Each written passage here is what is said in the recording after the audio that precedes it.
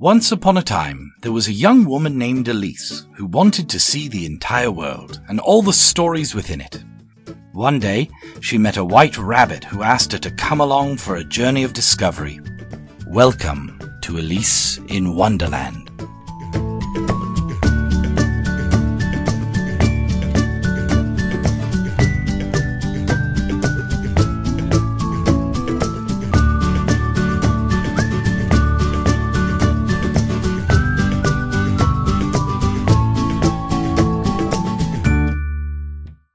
Hello and welcome everyone to another episode of Elise in Wonderland. I am the host, Elise, and this is a show for those curious about the world, travel, and new perspectives. Well, today we have an incredible show lined up for you.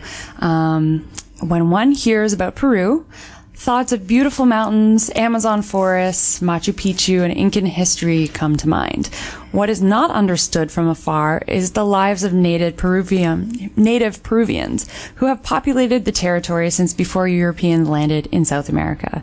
Indigenous cultures have developed here for thousands of years and in some cases have been forgotten in favor of supporting the bigger revenue-generating tourist attractions.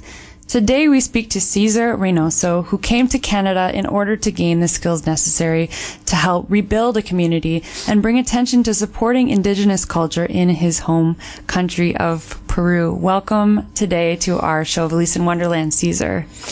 Thank you for inviting me to the radio today. I'm very happy to be here with you today. We're so excited to have you. And actually, there was a faculty member that reached out to me when you were in her program at Mohawk College, and she said this person is an incredible person, an incredible student. Cesar has an amazing story, and he's so passionate about this cause of going back to Peru and supporting this Indigenous community there. So I was thrilled to talk with you, learn about your story, and have you on the show today. Thank you again. Cesar, tell us a little bit about yourself and how you came from Peru to be here studying in Canada. Well, my name is Cesar Mejia, and I'm from Peru. I'm 33 years old. I'm married a wonderful woman, and I have two beautiful children, and one coming in the way. Wow. I came to Canada in 2011. I was a professional jockey in Peru. I was racing horses, and I get a contract to come to Goodbye, Toronto, Etobicoke, Toronto. So to race horses as a professional. At Woodbine. At Goodbye, yes.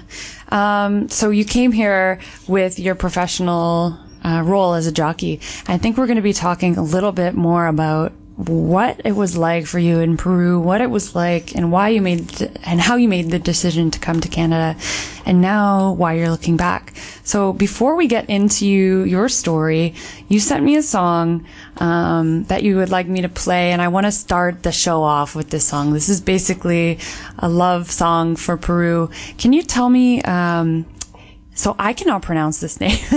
Can you tell me the name of the song and why you chose this song? Well, the name of the song is in Spanish. Yeah. In Spanish said, Tengo el orgullo de ser peruano y soy feliz. You would do so much better than I would do saying that, dude. Well, that means I'm very proud to be Peruvian and I'm happy to be born in this land. Amazing. So, why did you choose this song for this episode? Because even Canada opened the door for me. It's a wonderful country. Canada is a country that opened door for everyone, and I'm very thankful for that. But in my blood, still a Peruvian, and I'm very proud to be a Peruvian, and I'm very happy for where I'm born. Amazing. So we're going to play this song, and we will be back in just a few moments on Elise in Wonderland with Cesar, talking about his story, coming to Canada, and his dreams of going back to Peru.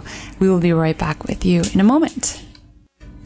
Welcome back to Elise in Wonderland. We are here talking to Cesar about his journey to Canada from Peru and his dreams of taking what he has learned here back.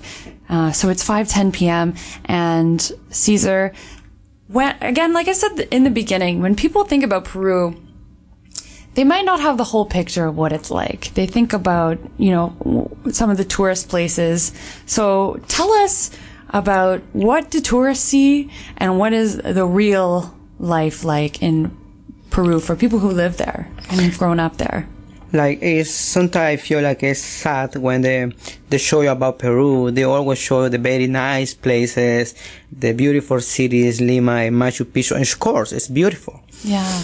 But they never show the reality with people living there. And so we have very nice places like Machu Picchu is very famous as for a tourist. And we have Lima. They have show you all the history about Lima and all the, beautiful places. Yeah. But also we have a very, very bad place and with a lot of poverty and a lot of people, we hungry and also we don't have all the benefits we have here in Canada, right?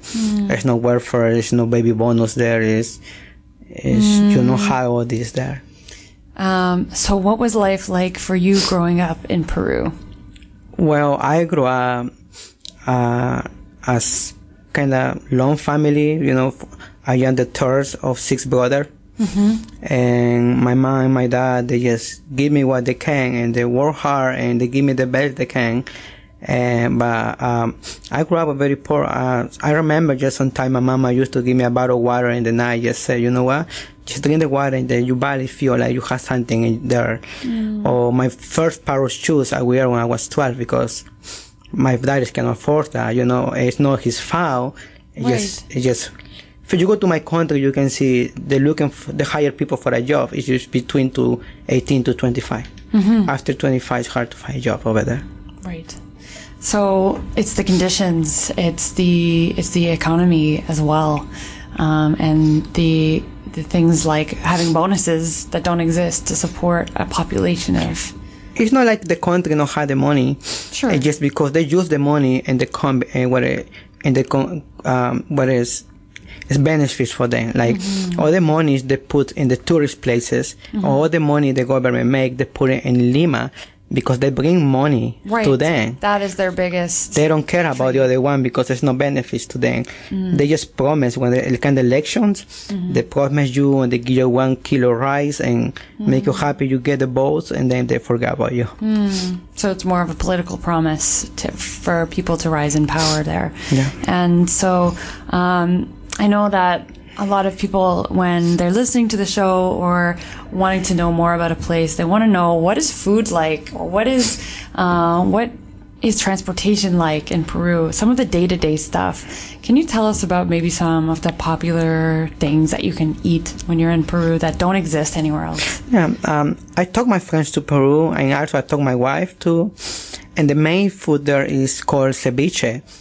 It talk about like a raw fish, just with lemon. You leave with the lemon for at least 2 hours and cook with the lemon, and then you're ready to eat onions, and then you're ready to eat. That sounds amazing. And the transportation is bad. Like the traffic is very scared. My wife was scared. Really? So it's not the same. I know Canada is known for having very strict rules for traffic.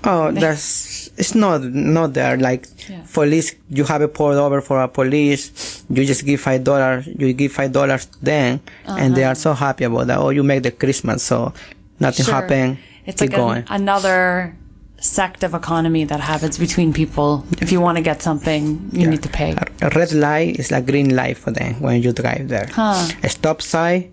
It's nothing. It doesn't there. exist. If you go to a public bus, sometimes it's supposed to be for 30 people. It's just full. It's racing, because it's not like here. We have like a city buses. You have your bus and you compete with the other buses there. So that's why so many accidents, too many people die because they drive like a crazy person. So did you have, coming to Canada then must have been a shock for you in a number of ways. Had you ever been to Canada before you made the move recently? No. And it was hard to me when I don't even speak the language. Yeah.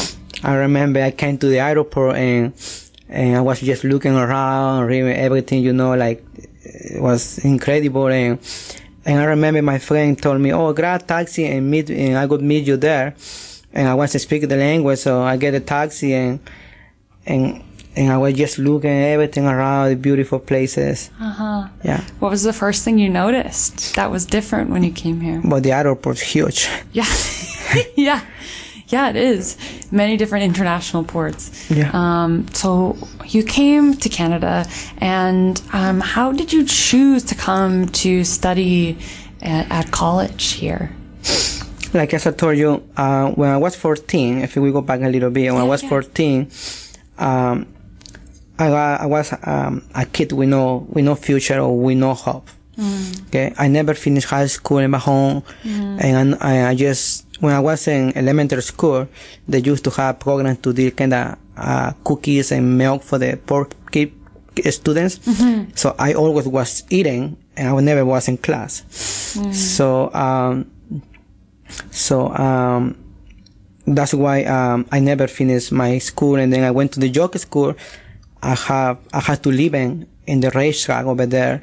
I was sleeping with the horses at the racetrack. In the racetrack because my dad cannot afford to give me for my bus because I don't have money, so I had to stay there, and I had to work every night, carry buckets of water and clean the horses just to get one meal in the night. Yeah. So that's why. Because you wanted to have a better life. Yeah, and so when I never finished, so when I came to Canada, I never forget about my people. So I just want to do something different to help them. But you need to be prepared. So I had to do something about education because if we can educate these kids, they will know their rights. So how I can get to them if I don't have the tools to? So I came to Canada, I learned the language, and I did my high school here, and then I went to college. That's amazing. We actually have a question from one of our listeners here who's asking, did you have any reservations? Like, were you nervous about coming? And what was the biggest change you had to make coming from Peru? Well, the first change was first the language. Of course, yeah. Because the person who helped me to come to Canada, when I came to Canada, he was in Canada. So I don't know when to stay. I don't know where to sleep. So I find just one guy, he was from Peru too, in that time. And he really helped me, and he really made some shopping for me and let me stay with him. And it was hard for me, the language, because you feel like you are deaf. Yeah. Because you can understand and you cannot speak. It doesn't sound like a language, I'm sure. Yeah, and it was hard because it's new for you. You know, sometimes you don't know what to do. Right. So you picked up English, obviously, and you had this amazing goal of coming here and learning the skills and tools, and you're in the education support program here at Mohawk College, and you are going to graduate in 2019. Congratulations. Thank you. It's a long journey that you've gone here, and I'm sure so much work to make it through this program. What have you learned from the education support program? What's the biggest lesson that you've taken away from this? Well, I really love the course. Yeah. Because we really learn how to work with kids with behavior. Like we're working with kids with autistic kids. Yeah. And kids with other kind of syndrome, like kind of alcohol syndrome. Yeah. It's not only that kids will come in with behavior, kids will come in with different countries, with different cultures. So you totally understand what I can understand. So they teach us how to be prepared, how to work with them. So that's why I chose the course. Amazing.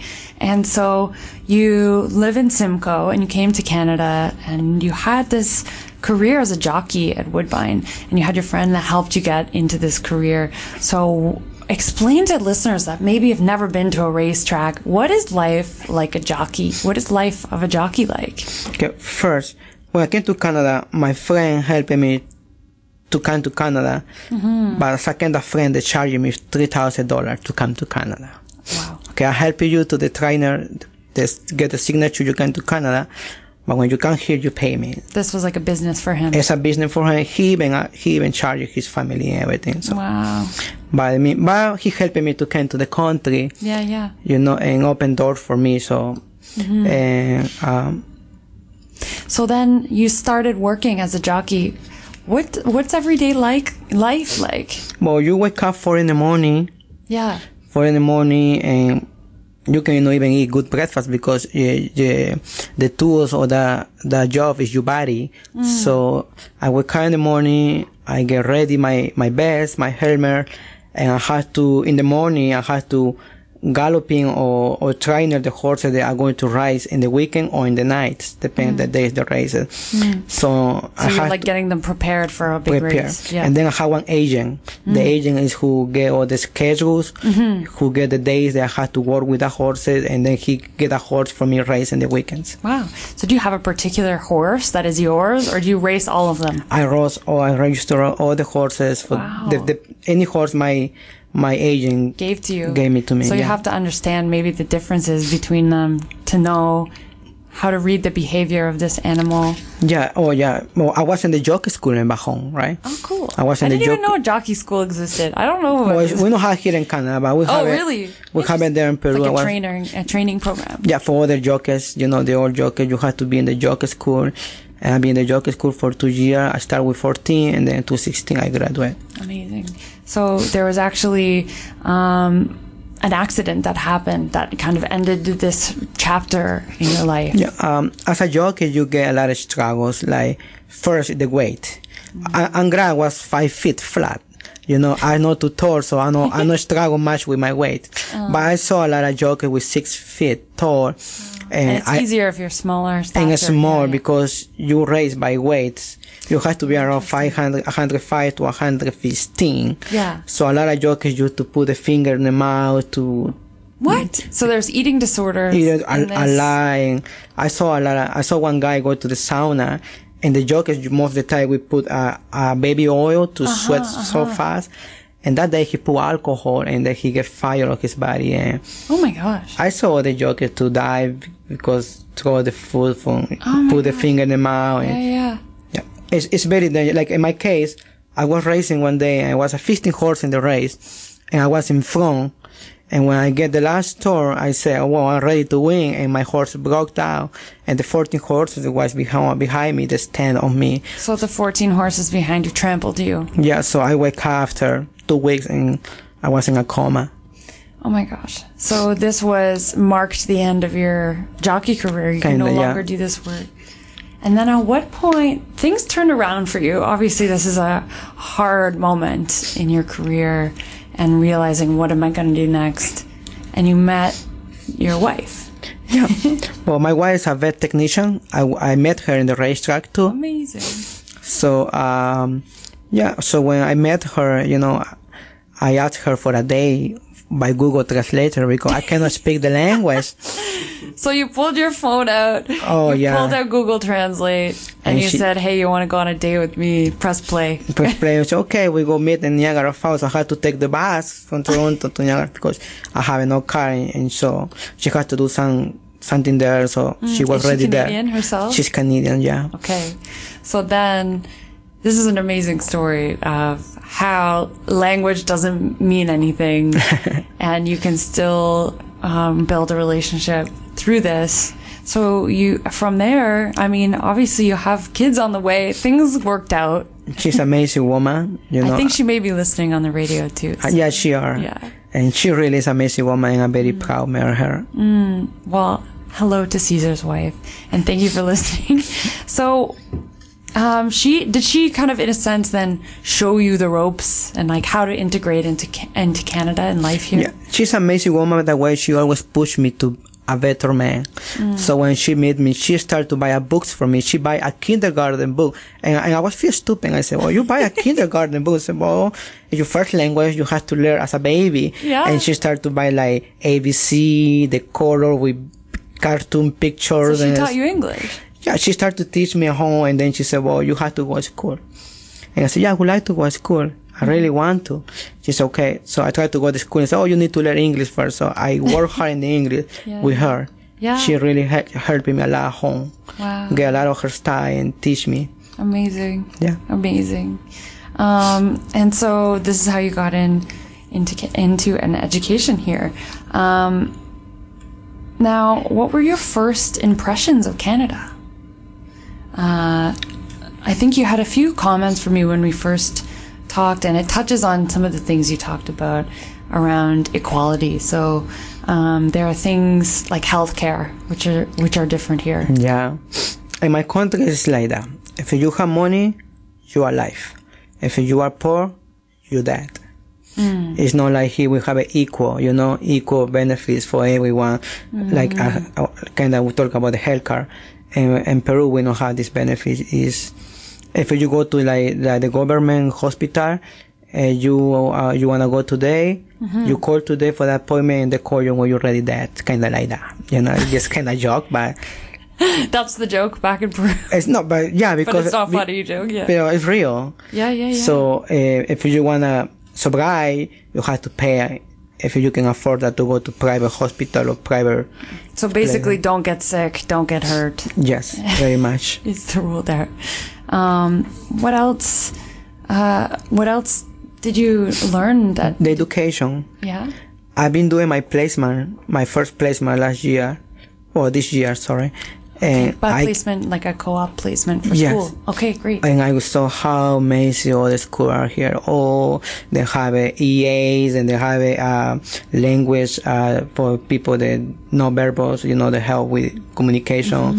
And they have all the technology that helps. They have laptops and tablets and all this technology. And back home in the public school, you don't have all this. And we have a very smart kids. We have a kids that deserve a better education. They deserve opportunity, but if you want a good education in my country, you need to pay for. You need to go to private school. It's the only way you can go education.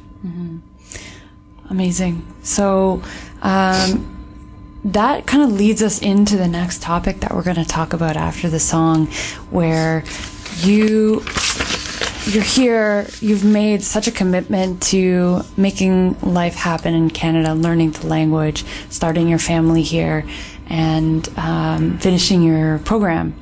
And there's still something back home that is calling you back to Peru. So can you, before we go into the next song, give us a little bit of an introduction to what it is that's calling you, that makes you want to go back? The kids. The children in Peru. The children in Peru. I just say if we can make difference to them, we can share the future. If we can bring hope to them.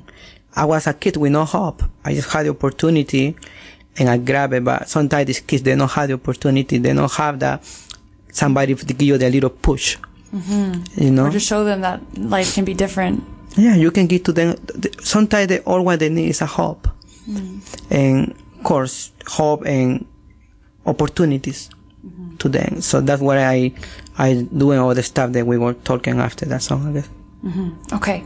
Thank you for the little sneak preview. Yeah. So you already have an incredible story, and we haven't even talked about the ending yet or where you're going next. So thank you, Cesar. I'm going to play as a little break this song, El Condor Pasa, The Condor Passes, which is by a Peruvian composer, Daniel Alomia Robles, which was written a really long time ago in 1913 and based on traditional folk music from Peru. This song has been replicated time and time again. I'm not sure if you've heard this version too. Yeah. It's been estimated that over 4,000 versions of this melody exist. And in 2004, Peru declared it as a second national anthem of Peru. It was popularized, of course, to English listeners, where I had first heard it by Simon and Garfunkel in the famous American duo in 1970. And I'm going to play it in just a few seconds, and we will be back in Alice in Wonderland. Benvenuti to Alice in Wonderland. स्वागत है Alice Wonderland. 앨리스의 원더랜드에 오신 걸 환영합니다. On 1015. 1015 The Hawk입니다. Xin chào. Yeah. Thank you very much. Thank you. Welcome back to Alice in Wonderland. It is 5:33 p.m. and we're talking to Cesar, of course, about his journey from Peru to Canada and back.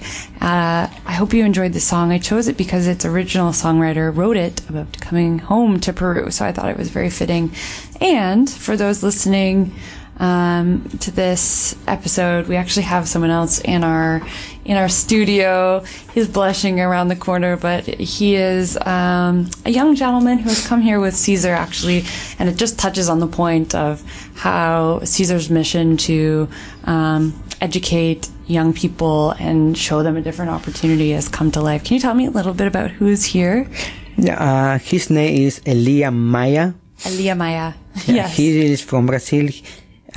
He is in the process of learning the language right now. Mm-hmm. He came to Canada around 2 months ago. I know his parents, and so I brought him to Canada to get the opportunity to go to school here, and he can have better life, and then maybe he can make difference with his people, and maybe help his family too. Back in Brazil. Do you want to say hi to your Brazilian speakers? You can speak in Portuguese if you'd like. Olá. Olá, como vocês estão? Boa tarde nesse momento. So, what did he say? Hola, ¿cómo están? Sorry. Hi. In Yeah. Spanish, and then do you... Hi everyone. Good afternoon. Okay. Thank you so much. He's live streaming this for everyone back home, so we're excited to see that. So, Cesar, tell us then, there is this whole mission that you have where you want to support the citizens of Pucallpa, Peru, indigenous people that live there that have no access really to the outside world where they're living. What inspired you to do this work? What inspired me to do this job or this work is where I come from. You know, the first thing is where I come from and all the hard life, you know, all the hard situation I had when I was just very young, you know, and that's made me strong and made me do something better in life. Not only for myself, just too for my family, my wife, my kids, my parents. They living now in Canada with me, my brother too, and the people in Peru. So you went on a mission trip about 2 years ago with your wife, which was supposed to be a vacation, and it turned into something else. Tell us about that. Well, 2 years ago, I planned a vacation because I want my wife to know where I come from, who I am, my culture. So that's why I brought her to my country, and then we had the opportunity to go to the indigenous area, indigenous people. And then when we went there, we went to the city of Pucallpa, and then we need to go by boat by around 8 hours to the jungle by river Ucayali. And then we can reach the area where the indigenous people live with no electricity, with no lights. The only water they drink is the water from the river, so you can see, you think you are drinking chocolate milk by just the water they drink. And and no hospital, no school, so we knew where we're going. So me and my wife, we went and we buy rice, we buy sugar, noodles, and we travel more the one time. The second time we bring medicine for them, and soccer ball for Christmas time, and some clothes, and also the church where I go, and the Bethel Baptist Church is the church where I am Christian, and they really support me so many times with the missions tree. Like as a Christian, we like to help people, and as a mission for us is just to help them too. This is the Better Baptist Church in Simcoe. Yes. Amazing. So a little bit about Pucallpa, that I did some research. It's a city on the Ucayali River? Ucayali, yeah. Ucayali, thank you. In the Amazonian rainforest of eastern Peru. Pucallpa means red dirt. Is that right? Yeah. And so tell us a little bit about what life is like for these people. What is life like? I'll be honest to you, they might not have nothing. They don't know what technology, but they are so happy people. The kids wake up most of the time 4 in the morning. It's really light. The weather can be feel like 52 degrees, so hot. Wow. And they don't speak Spanish. They speak the language they call Chipino. Chipino, and this is like a dialect. Dialects, yeah. And so even I speak. I have a hard time, very hard time to talk to them. So I always have to translate. People can speak both language, Spanish and Chipino. I feel tourists over there too in my own country. So the only meat they eat, the only meat they can eat is the fish, because it's whatever they can catch from the river. no lights, no water, no hospital. They no high education there. The government sent one teacher one day. They pay the whole year for he educate the kid. He's supposed to stay with indigenous, but he just get the money. He never show up, right? Because it's hard to get there, and the kids know how to cross. It's a lot of. I met one pastor from Peru. They working with indigenous. That's how I get there, and he go to the indigenous every 2 weeks. So it's how I get. So they're kind of like their lifeline there. Yeah. What is how does society view indigenous people in Peru? Like how do maybe people that live in the city centers view the people that are indigenous? Do they know that people live there? They know, but they're not willing to go there. They know, it's even because it's not safe. In my last 3 I was there, I get sick. I get the dengue. Dengue, wow. The mosquitoes bit me. Yeah. I was with fever and I was sick, and I came to Canada sick because of that too. But I still want to go. Yeah. So other people could see it as maybe dangerous, not worth their time. Yeah, to visit. It can be danger. So because most people when they want to come with me, I always recommend to put all the needles. But I don't like needles. That's why I don't put nothing. That's why you got sick.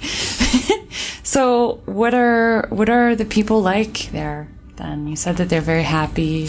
They like soccer ball, but when I was there the first time with my wife, I realized they don't have soccer ball. They play with pineapple or whatever rock they can find. So I did something different.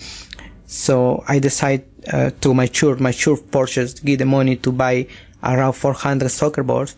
So I went to the indigenous and we give to each soccer ball for each kid. You can see their faces. They wake up just 3 in the morning and wake me up. Cesar, can you play soccer with us? Okay. Aww. So we play soccer 3 in the morning all day, and they can be poor. They are poor, but they get everything they can. They treat me like a king. I said, you know how to do all this for me. They give you everything. Yeah. They kick the chicken sometimes they have a baby chicken, the chicken they raise, and they kill the best chicken, the big one for me. And last time I was there, I monkey. Whoa. I can say no. I eat everything. I go eat it. So, who knows what's too bad.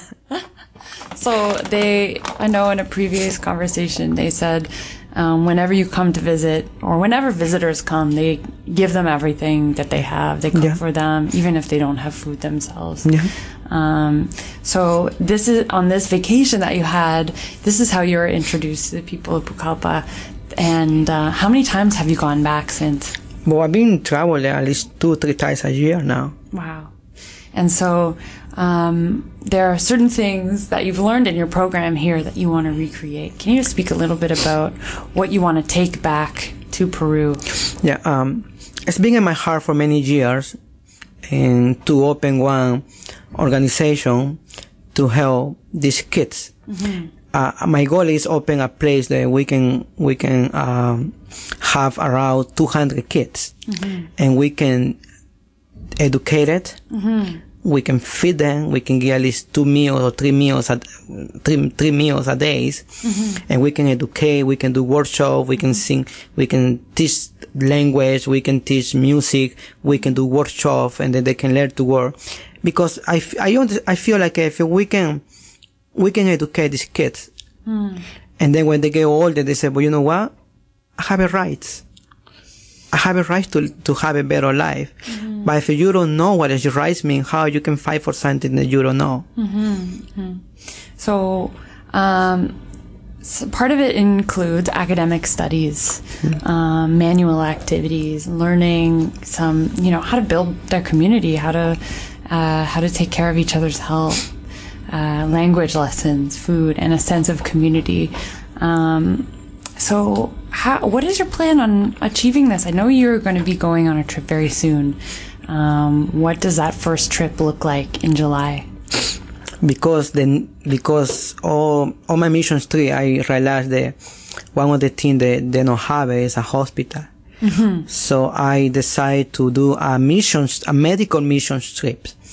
So I was capable to talk with some doctor, even from Hamilton and from Hagersville. They're willing to go to Peru. We go to Peru in August 2nd to August 15th. I have a group of people with doctors, dentists, nurses, and people from my church too, that we go preach the gospel to them. And we wanna help to get checked out with the doctor, because there's no doctor there, so we want to help them with that. So, doing a check. How many people are in this community too? I was curious about that.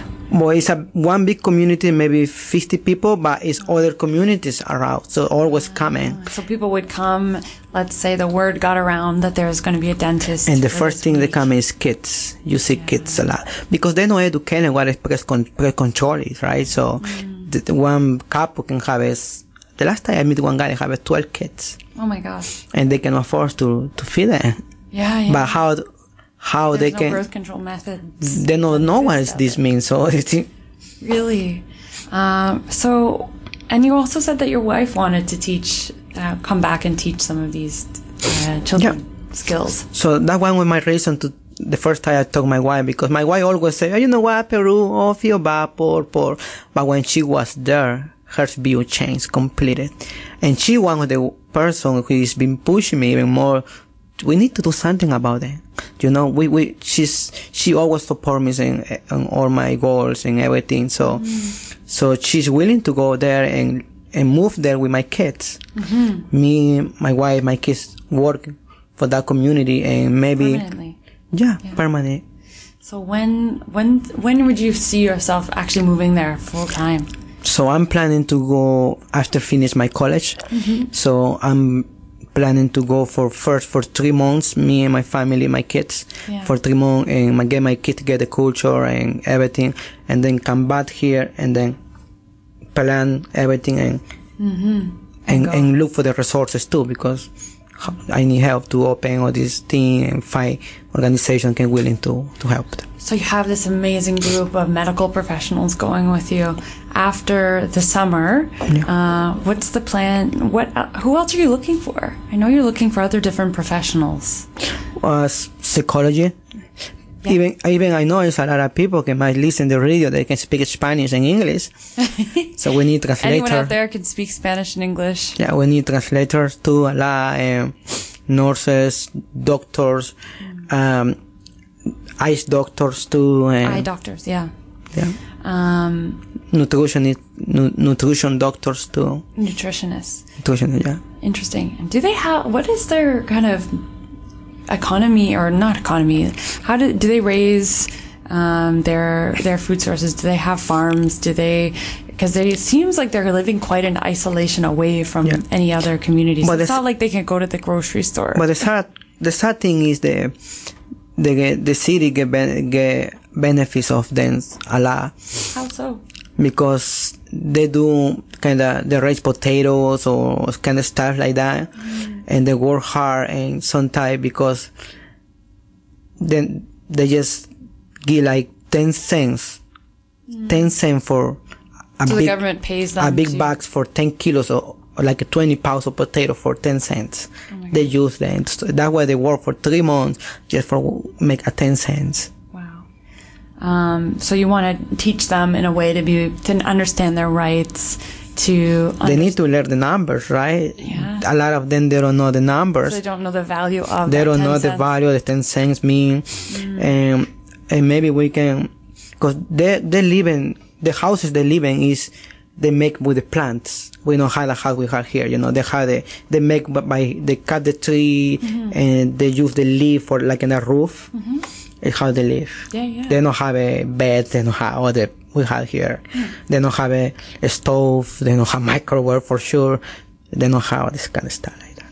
I think there's a lesson in there for people to understand around what really makes you happy. And it sounds like for this culture and these people, it's having their family around, being safe. And it's not necessarily having a million things like the newest iPhone or anything. I don't want to be nothing politic, nothing like that, but sometimes we complain about governments, I say. Sometimes we complain, but sometimes they don't appreciate how much we have here. We have free education, we have free health care, we have so many benefits. I know we pay taxes for, but you know. But you pay taxes for. But you have the benefit. They don't have it. They don't have any baby bonus. You don't have disability. Can work. You know either. So what is having come here? And I imagine you're in a classroom with some younger adults in Canada that are just learning how to make who they are themselves, what their values are, as well as talking to people that have always lived here and have never known another life. What do you think is the biggest thing that we take for granted living here? The education. Yeah. Well, if we talk about to the young people, sometimes they don't want to go to college. And it's too sad because I wish I could have the opportunity when I was in my 15 or my 16 year old, but I couldn't. I started to work when I was 9 year old. I remember I used to buy a bag of candies and I used to jump to the buses. And sometimes my old brother used to pin my face like a crowd. And I used to join me and my youngest brother, he's 1 year older, younger than me. And we used to sing in the buses and we used to send the candy for 10 cents in the street just to get the money and we can help my parents for the food. So you see this big contrast, I'm sure, when you hear people complaining about homework or I don't want to go to school. Even a lot of immigrants like Peruvians, Colombians, or whatever country, when they come to Canada, they get to that system too, that they start to complain everything. And the more hard they bother me, I just say, is they forgot where they come from. Sometimes they complain, oh, you know why you made me work so much, but you say, well, you don't remember how you was working in your country for, and then you come to the country and you complain. So that's a beautiful country here. Yeah. It's full of opportunities here, so get the opportunity. Yeah. If you've never, it's almost like when you're talking about some people who don't know their rights, don't know that there's another way. It's almost the opposite here, or in other countries where if you've never known what a struggle is in a different way, then you find things to complain about, even if they're not legitimate things to complain about. I saw a lot of immigrants to come to the country, and they forgot where they come from. Immigrants work hard, they make money. We work hard, but they forgot where they come from. You know what is, and sometimes they forgot about their people. Also, they forgot about their family. So this brings me to my point. That is something that you've mentioned this whole time. I've talked to you and interviewed you before the radio. Was okay. I can't wrap my head around someone who would want to come back here and do all of this work to make a life here and then go back to Peru. And then you made it very clear to me why this work is very important to you. Can you share that with our listeners? Why is it important for you to go back? I want to make different. I want to make different. I want to give hope to them.